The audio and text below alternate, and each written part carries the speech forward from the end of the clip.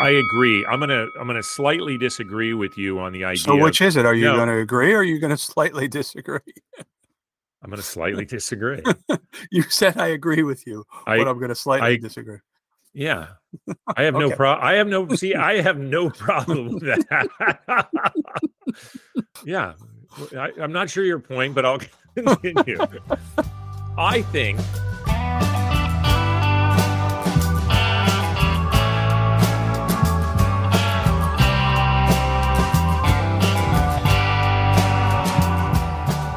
welcome to the first show of season 2 of Wait, What? Sports Biz Chat with DP and McGhee, the podcast that takes a unique look at the business of sports, sometimes irreverent, sometimes cynical, and sometimes even serious. I'm your co-host, David Parro. And I'm Tim McGhee. So, Tim, I hope you had a great holiday. It's hard to believe that this is our 50th overall episode. Of course, it's just like us to go into this recording, not having decided if we'll call this episode 50 or season 2, episode 1, but hopefully before we publish this tonight, we will have made that decision. So first show of the season, of course, means that we'll be making some predictions to close the show. But first, we have to get to a lot of big things happening. So I'm going to throw it over to you, Tim, and say, what's on your mind? Well, let's start with the most recent thing. Primarily because my memory is shot. I don't remember what happened a few weeks ago since our last episode. But that's right. We sit here today looking at a dynasty in the making, University of Georgia, just absolutely dismantling TCU last night in the biggest blowout, not only in college football playoffs history, but in bowl game history. Yeah, incredible. 65-7. If you're ESPN, you're probably going to make some make goods on people who had ads in the second half. Yeah. What do you think? I think so, especially the people that they had to sell on going into the second half, with the idea that the history has been that these games tend to be pretty watchable. This one just clearly wasn't. So we have not seen the numbers yet. We have to think the drop off. I kept pulling myself away, like I'm going, okay, this is no reason for me to stay up and continue to watch this. But I felt the pull of going, it's the college national championship. And I felt a need to stay on. And, I did want to kind of hear the interviews after and so forth. But it was an absolute blowout. Obviously, a big amount of the talk is going to be, should Alabama have been in with their 2-loss season? We had credited the committee on keeping TCU in after their Big 12 championship loss to Kansas State. I still think it was the right thing to do, but yeah, they two teams did not belong on the same field together at all, and I'm sure that everyone wishes that they had announced that the 12-team or expansion to 12-team would happen prior to the 24-25 season. So if you're sitting in Columbus, you're thinking, wow, but for that shanked field goal at the end, we should have been there. And if you're sitting in Ann Arbor, you're like, how did we lose to them? Yeah. I mean, I think that one is definitely tough. And there were some controversial plays on that in that game. I think Georgia probably had a bit of an off game, and they obviously got that out of their system. But I mean, they were playing Ohio State. It's not like you didn't expect that to be a good game. I mean, two of the massive powerhouses. And that's what people are saying is dynasty now. 2 times in a row will be the only team to have gone back-to-back during the 4-team college football playoff era. Does that alone say dynasty? I don't know. They certainly have a recruiting class that suggests they can continue it. They don't seem to have people jumping in the portal. They lose a lot of people to the NFL. Boy, yeah, the post-game, I'm declaring for the NFL draft is sort of the college version of I'm going to Disney World, right? Right, yeah. But reloading, and it looks like they're going to be able to reload pretty well given that recruiting class, as you said. Yeah, the performance was just, it was really, really impressive. I mean, the closest game that I think any of us could think of in recent history was Alabama's blowout of Notre Dame. But this took that to a whole new level. I will say this: TCU fans showed up. I have a new friend and colleague at with my new company, MoneyGram, that it went to TCU, and he was so excited to be going to LA. So Ryan, I'm sorry that you had to sit through that, but I hope you had a good time. But it had to be, in some respects, tough to watch. But their fans showed up. I mean, for a small school in a Power 5 conference, they showed up. We know that the commissioner, Brett Yormark, was in town, and things have been going pretty positively for the conference since he joined. And I know there was a lot of excitement about having one of their teams in the championship game, but that had to be a letdown for everybody. Yeah, but it does. I don't want to say it doesn't diminish TCU's season, because it clearly does. But there were 4 very good teams going into this, and only one of them was the SEC. So maybe they're letting go of their stranglehold, at least top to bottom, right? There's other conferences and other schools that can compete with them, right? It's very hard to say that anybody can compete with Georgia, at least at this moment. Right. But I don't think anybody watching that game for a minute was thinking that Alabama wouldn't have given them a better game. And that certainly Nick Saban wasn't thinking that. Yeah, but you didn't get in. I agree. And there are more factors than that. But the idea is supposed to have the 4 best teams. But that's what makes it tough when it's only so 4 by that teams. argument, does Kansas State, have a claim? You know what I mean? It's not really, but No, but I'm not disagreeing in it. I still stand by the fact that we've supported the idea that TCU deserved to be in the playoffs, and they won the game. Again, there was some controversy in that Michigan game, but they won it. And they went in. I picked Georgia. I think we both had Georgia picked to win the game. I didn't think it was going to be that bad. Yeah. And even after, because I think it was 10-0, and then TCU scored, made it 10-7. I said, the one thing this team won't do is quit. And I don't think they quit. They just got their asses handed to them. No, they ran into a buzzsaw. Yeah. Listen, and I'm not saying you are guilty of this, but I one thing I don't like is the use of the associative property in sports, right? By that methodology, we could probably get Cornell playing Wake Forest in a national championship game. What are you talking about? It? I'm guilty of it when it suits my purpose. It's one of the really fun things to do. I feel bad for ESPN in a way. I was so on the overall broadcast and the lead-in show. One little tidbit on that: the legendary composer John Williams composed a new anthem, so a piece of sonic branding. I'm a big fan of sonic branding, by the way. And John Williams is one of the, certainly one of the greats, and has scored, Jaws and Raiders of the Lost Ark and Star Wars, and he's legendary. I don't think he was the right choice for this.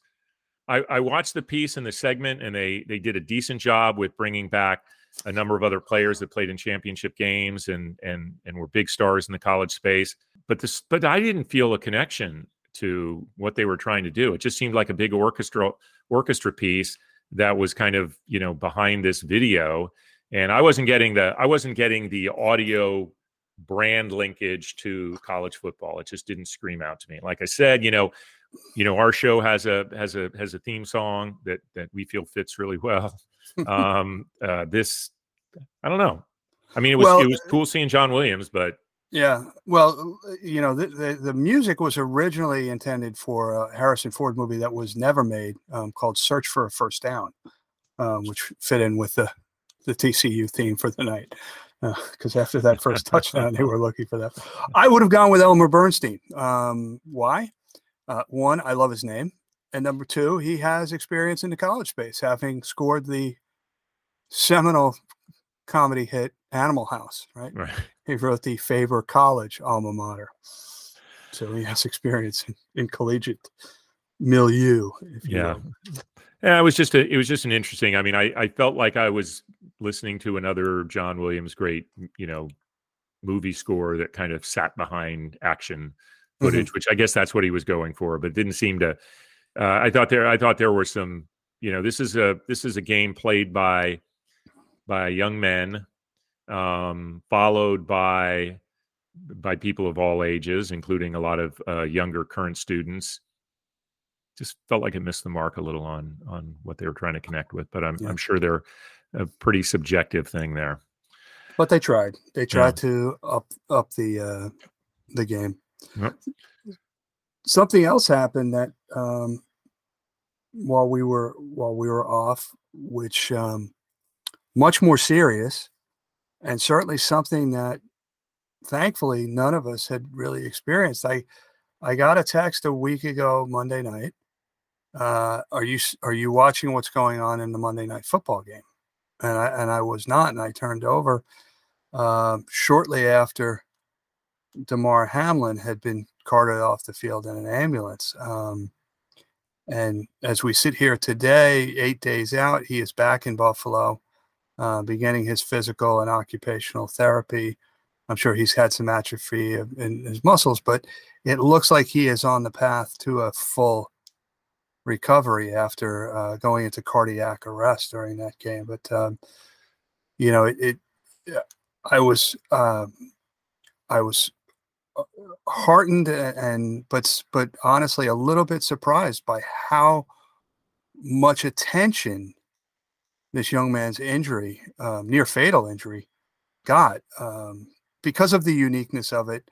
But I do think a lot of it was just spurred on by people who were hoping for what we got, which is that the young man is going to be okay. Yeah.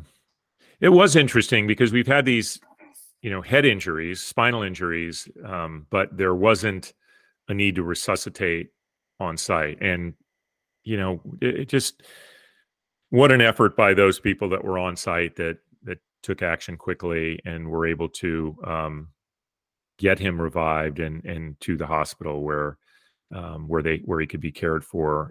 Because it obviously could have gone a very different way. So it seems to me that was the seriousness of him, that he was, he was out. He was, I suppose close to being gone there, but for the efforts made and the ability to resuscitate him on site.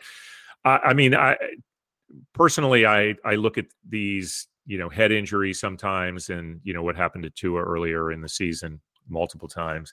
And those situations are obviously very scary, and people are left, in the case of, say, Darryl Stingley, with these injuries that are Permanently permanent. debilitating. Yeah. So I agree but it obviously shook the team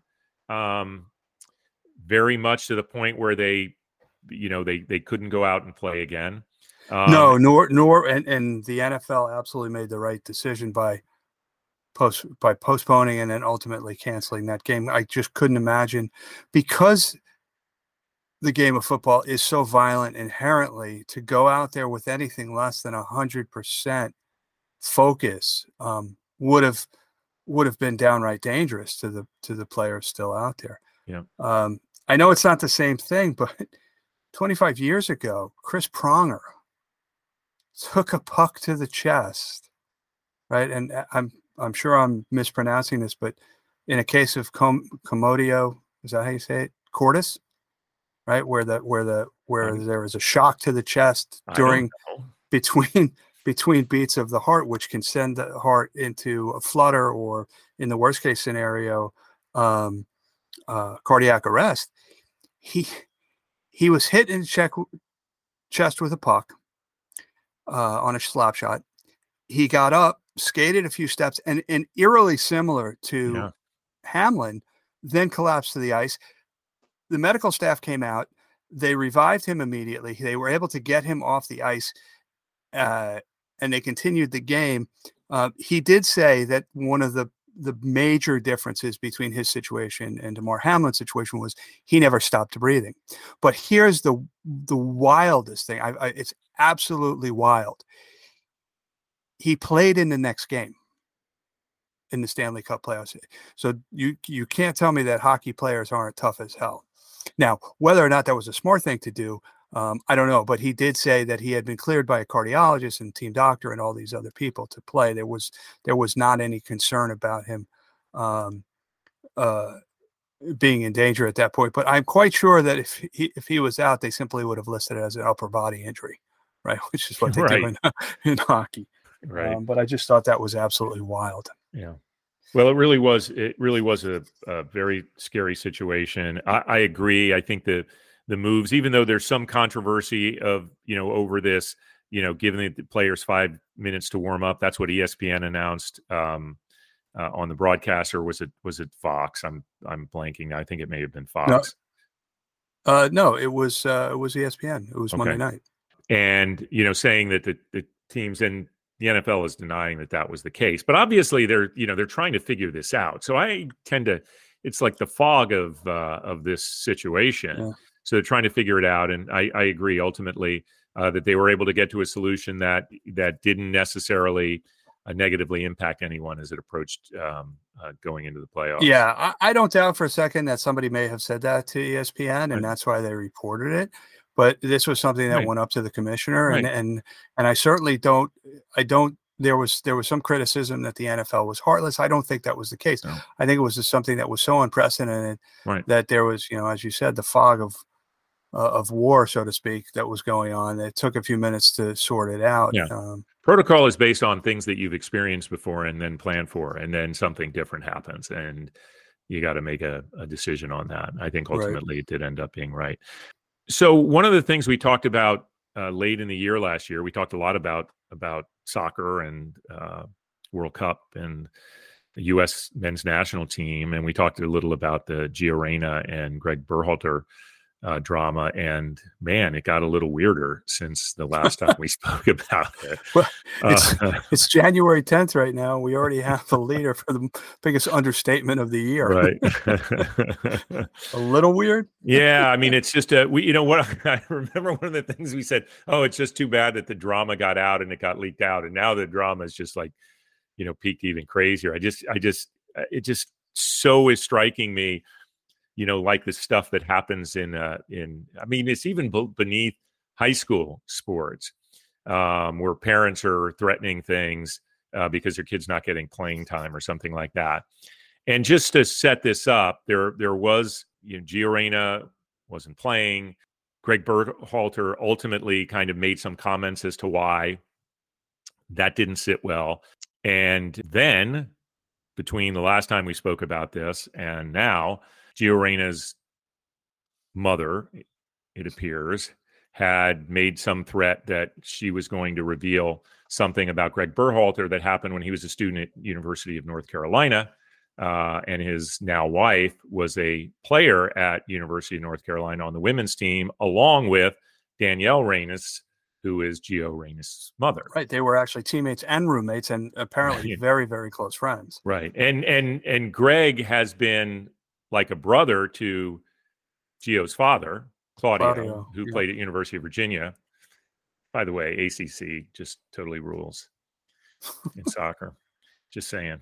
But and then Greg Berhalter had to come out and admit that there was a fight where he did kick his now wife, and now this is under investigation. He's basically on, I wouldn't say leave, but he's not.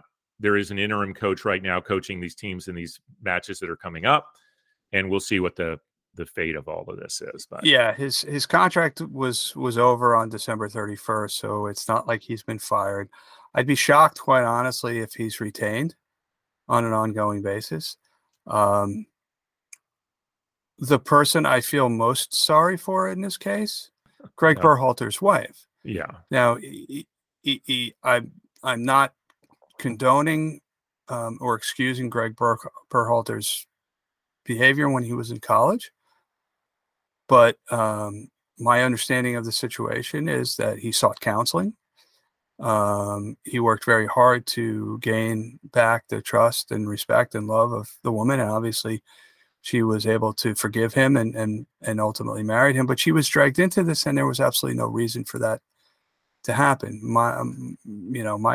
My feeling is it's between those people, and what he did was horrible, but they have been married for over 25 years now, and for her to be dragged into this because of a dispute over the way her son, Danielle Reyna's son, was treated by the coach, it's just and so publicly, right? But that was I guess the leverage they had. I mean, it sounds like Berhalter decided to go ahead and address the situation because he knew it was coming out, because I think it was just a threat from. Yeah.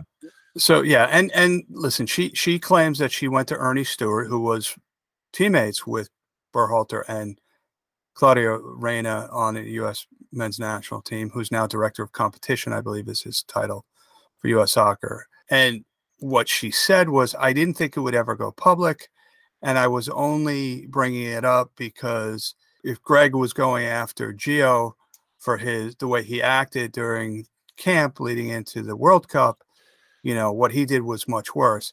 And to me, that's a form of whataboutism, which I think is like that's generous, I think, even saying that.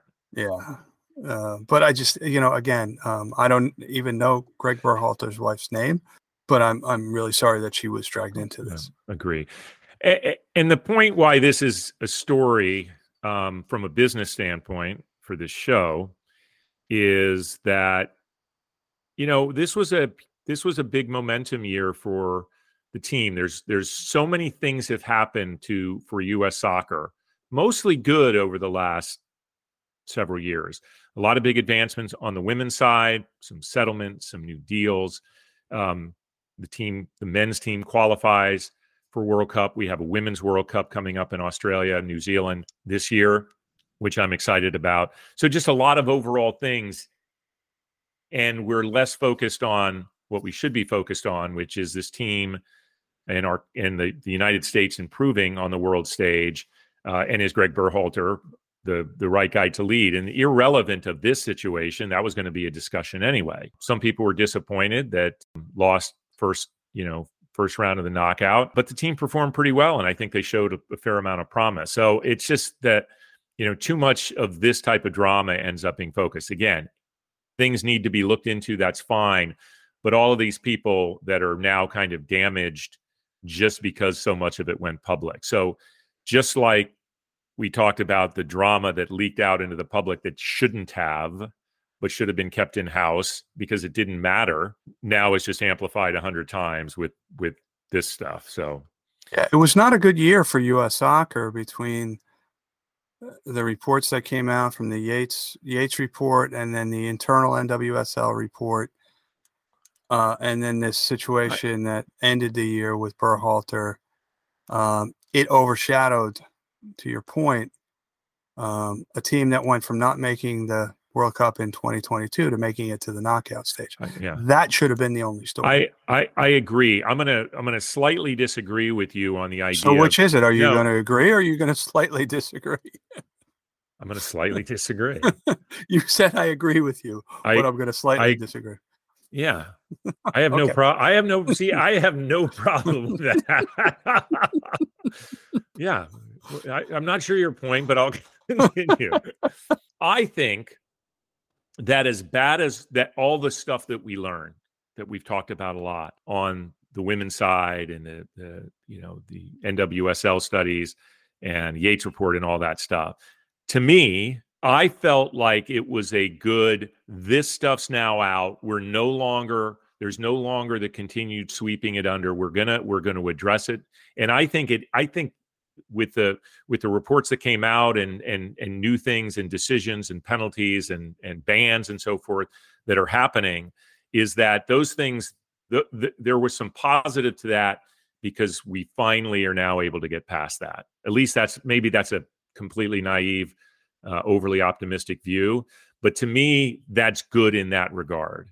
So they made progress on mitigating future damage. Yeah, I think that it remains to be seen whether or not they move on from it. Like, we've had this conversation before as it relates to the NWSL, and my feeling is the NWSL is going to, is going to learn, is going to move on, and it's going to be a better league for it. Whether that same thing happens with U.S. soccer remains to be seen. It's more of an institution, if you will. And certain things are more deeply ingrained in the culture of U.S. soccer than they may be in NWSL, simply by the how long the league has been around as opposed to the national governing body and things like that. My sense is you're right, that they will move on and they will learn from it. But I think it's going to have some implications from a commercial aspect, right, which is what we're primarily concerned with. I think, interestingly, I have not heard any word from current sponsors. We are in a bit of a slow news period, right, coming out of the holidays, and so hopefully maybe for U.S. Soccer's sake, it's passed, and now they can turn their attention to the upcoming men's camp, and more importantly, the Women's World Cup going to New Zealand next summer, Australia, New Zealand. Well, while we are on the topic of soccer, I think we would be remiss if we didn't acknowledge that since our last broadcast, one of the giants of sports all time has passed away, and we generally try to recognize giants of this stature, and that's Pelé, the Brazilian great that many people feel is the GOAT. I recall when I played the sport when I was young, there was only one name I knew, and that was Pelé. I mean, just that his name alone just says so much. And not only that, he was just such a great ambassador, not only for sport, but just for everything else. I never had a chance to meet him, and I always was bummed I never had a chance to meet him.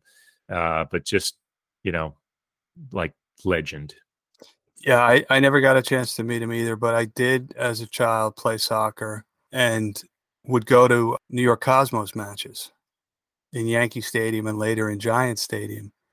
And you said that was the only name that you could come up with. But the Cosmos they had his teammate from Brazil, Carlos Alberto. They had Giorgio Canaglia, who was a goal scoring machine, was a number 9 from Italy. They had Franz Beckenbauer, who had captained the German national team in World Cups. And they had the American player, Shep Messing, Harvard goalie.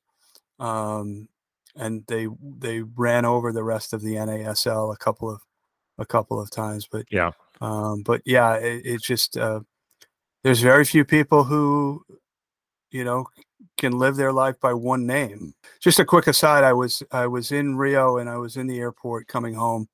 This was about 12 years ago.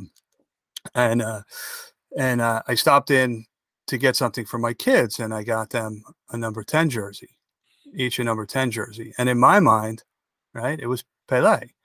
And I brought it up to the counter, and I said, Pelé. And the woman looked at me and goes, no, Kaká. So even in a country like Brazil, where somebody is as big a name as Pelé was, right, there were people who came after him. Right. But there's only one Pelé. Right.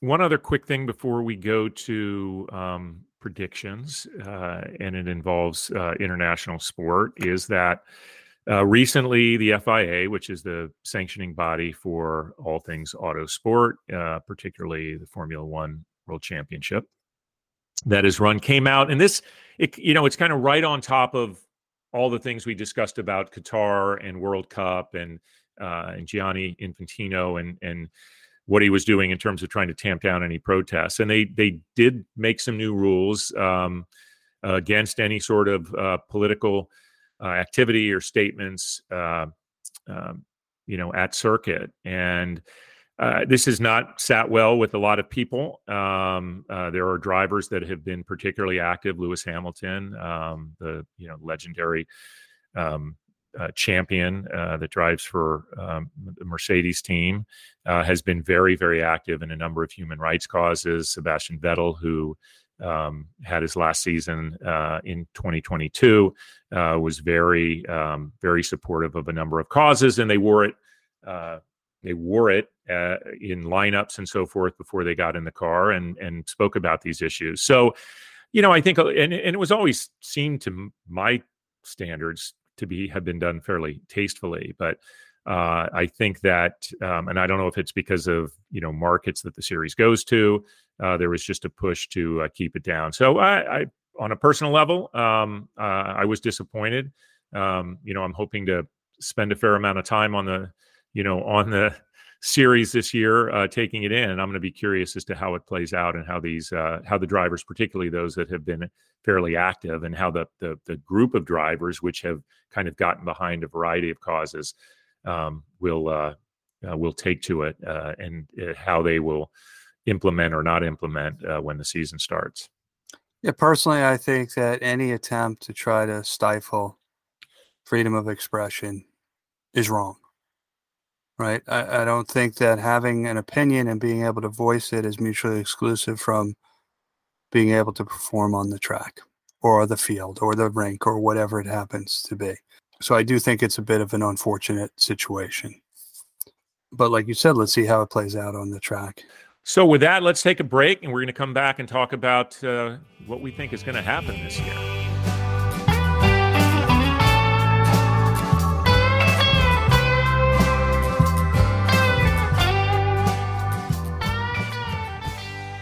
All right, so we're back. And what we like to do at this time of the year is come up with some predictions. At the end of the year, we'll come back, we'll revisit them, we'll see who is better at prognosticating. My first prediction is that David will be better at it than I am. But David, what do you got? Well, these aren't the typical just, say what's going to happen and win a game. I mean, I did predict that TCU was going to upset Michigan and that Georgia was going to win. So I got my CFP right. But these are more what's going to happen in the sports biz and trends. So we can use things and probably give we're partially right or partially wrong. So we'll see how definitive some of these are. I'm going to predict that even with all the stuff that we just talked about, that it's going to be a big year for NWSL in particular, but overall continued growth in women's sports. I think that particularly in the world of soccer, Women's World Cup is going to be very, very popular. Could be potentially muted from a TV standpoint in the States because of the location of the tournament in Australia, New Zealand. But that we're going to see more investment in teams. Patrick Mahomes just recently announced that he's joining his wife as an investor in the Kansas City Current, and I think we're going to continue to see some more celebrities jump into ownership there, and then it's actually going to stop the craziness that has been investing into pickleball into more logical pursuits. So that's my first. Couldn't get through the episode. Couldn't do it. I have so much more pickleball material I could be going, and well, do it on your other podcast. Right. All right. What's yours? First one. My first prediction is that in the case of Johnson versus the NCAA, the court will rule that student athletes are in fact employees of their respective universities, which will have major implications for college athletics. Much more so than NIL. That's a good one to take on. Okay. You can't waffle on that. That's going to be one way or another, right? Next, the Commanders will get a record sale. Don't think it's going to be $7 billion, but it's going to be just under. So Snyder has overseen his last game as the owner of the Washington Commanders. But I mean, obviously the number is going to be very, very big. And keep in mind that the Phoenix Suns and I don't think it's been finalized yet, but just got around 4, which for an NBA team just honestly just blows me away. The NFL obviously being the strongest American-based league and a market that I think traditionally has been strong despite some bad years here in terms of overall revenue and engagement, I guess. They have a lot of upside to take with a new owner. So the number will be a record. The question is what it'll be. Yep. And you're right. The Suns and Mercury did sell for $4 billion, and Robert Sarver actually paid $401 million when he bought the franchise. Not bad. Not shabby. Yeah, not too bad for a racist. Not shabby for a guy that has created a completely toxic work environment. Yeah, exactly. Good business to be in. Yeah. So my second prediction is combining 2 into 1 under the umbrella of media deals. My first half of that is that the Pac-12 will re-up a deal with ESPN, who, as you remember, lost the Big Ten in the most recent renegotiation. And the second half of that is Live Golf will not get a major media rights deal done this year. I'll tell you what will be interesting thing to follow is whether we're even talk about Live Golf as much as we did this past year. I imagine we'll talk about it a fair amount. given that the players will be playing in Augusta at the Masters. Good one. We know that there are some talks about them basically handling production, but I think they'll be somewhere, but I don't think they're going to get paid, right? Is that the prediction? Yeah. Yeah. Right. I mean, a significant rights fee that's commensurate with anything close to what the PGA Tour is getting or any of the other organizations. Okay, here's my next one is that at least one other U.S. operated sport league will open themselves up to sovereign wealth fund ownership, meaning kind of country-backed funds. The NBA announced that they would allow it for limited partnerships, I think up to 20%. And given that there are only so many single billionaires to buy these teams, I think there is going to be more interest. I think NBA is the right property in a way because of its global appeal, more so than say baseball or hockey or even the NFL. But because the properties are so important to the American audiences, I think you'll have a lot of interest from various Middle Eastern interests and possibly beyond that. Agreed. I like that prediction.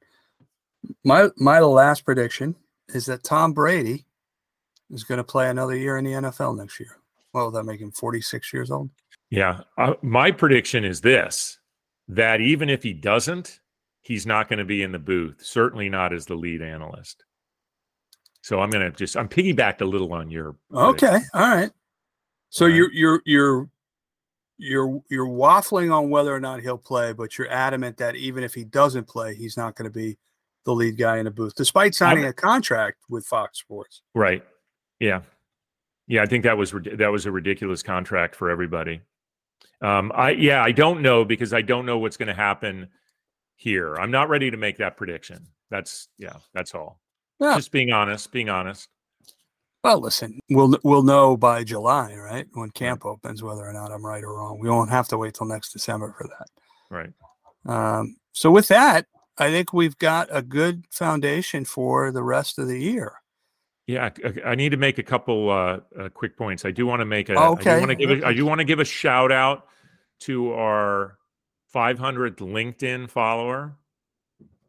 Our page on LinkedIn is an old friend and colleague from my McDonald's days, Deborah Quigg. Thank you for joining. It just kind of stood out. I saw that we had crossed the 500th and was able to tell that she was the one. So thanks, Deborah. We also should talk about next week's show. We are going to do a special episode dedicated to the education, the sports business on the education side. So we're going to be joined by three wonderful guests that lead programs at top universities that have focused on the education, on the education side of the sports business. So I think it's going to be a really great show. Yeah, I'm excited about that too. This is the point in the show. If we were a TV show, we would show highlights for the upcoming season. But since we're a podcast, we're not able to do that. But we've already booked some amazing guests. You mentioned people we'll have from the world of academia next week, but we're going to be launching the week after that a new series this year focusing on young entrepreneurs. We've got some legends that are coming up in the coming weeks and months, and we'll continue to have industry titans from across the sports business. So until next week, thank you, listeners. Please share, please follow, please comment. We do what we do because we get great feedback from people like you who listen to us and share your thoughts. So until next week, he's DP, I'm McGhee, and we're out.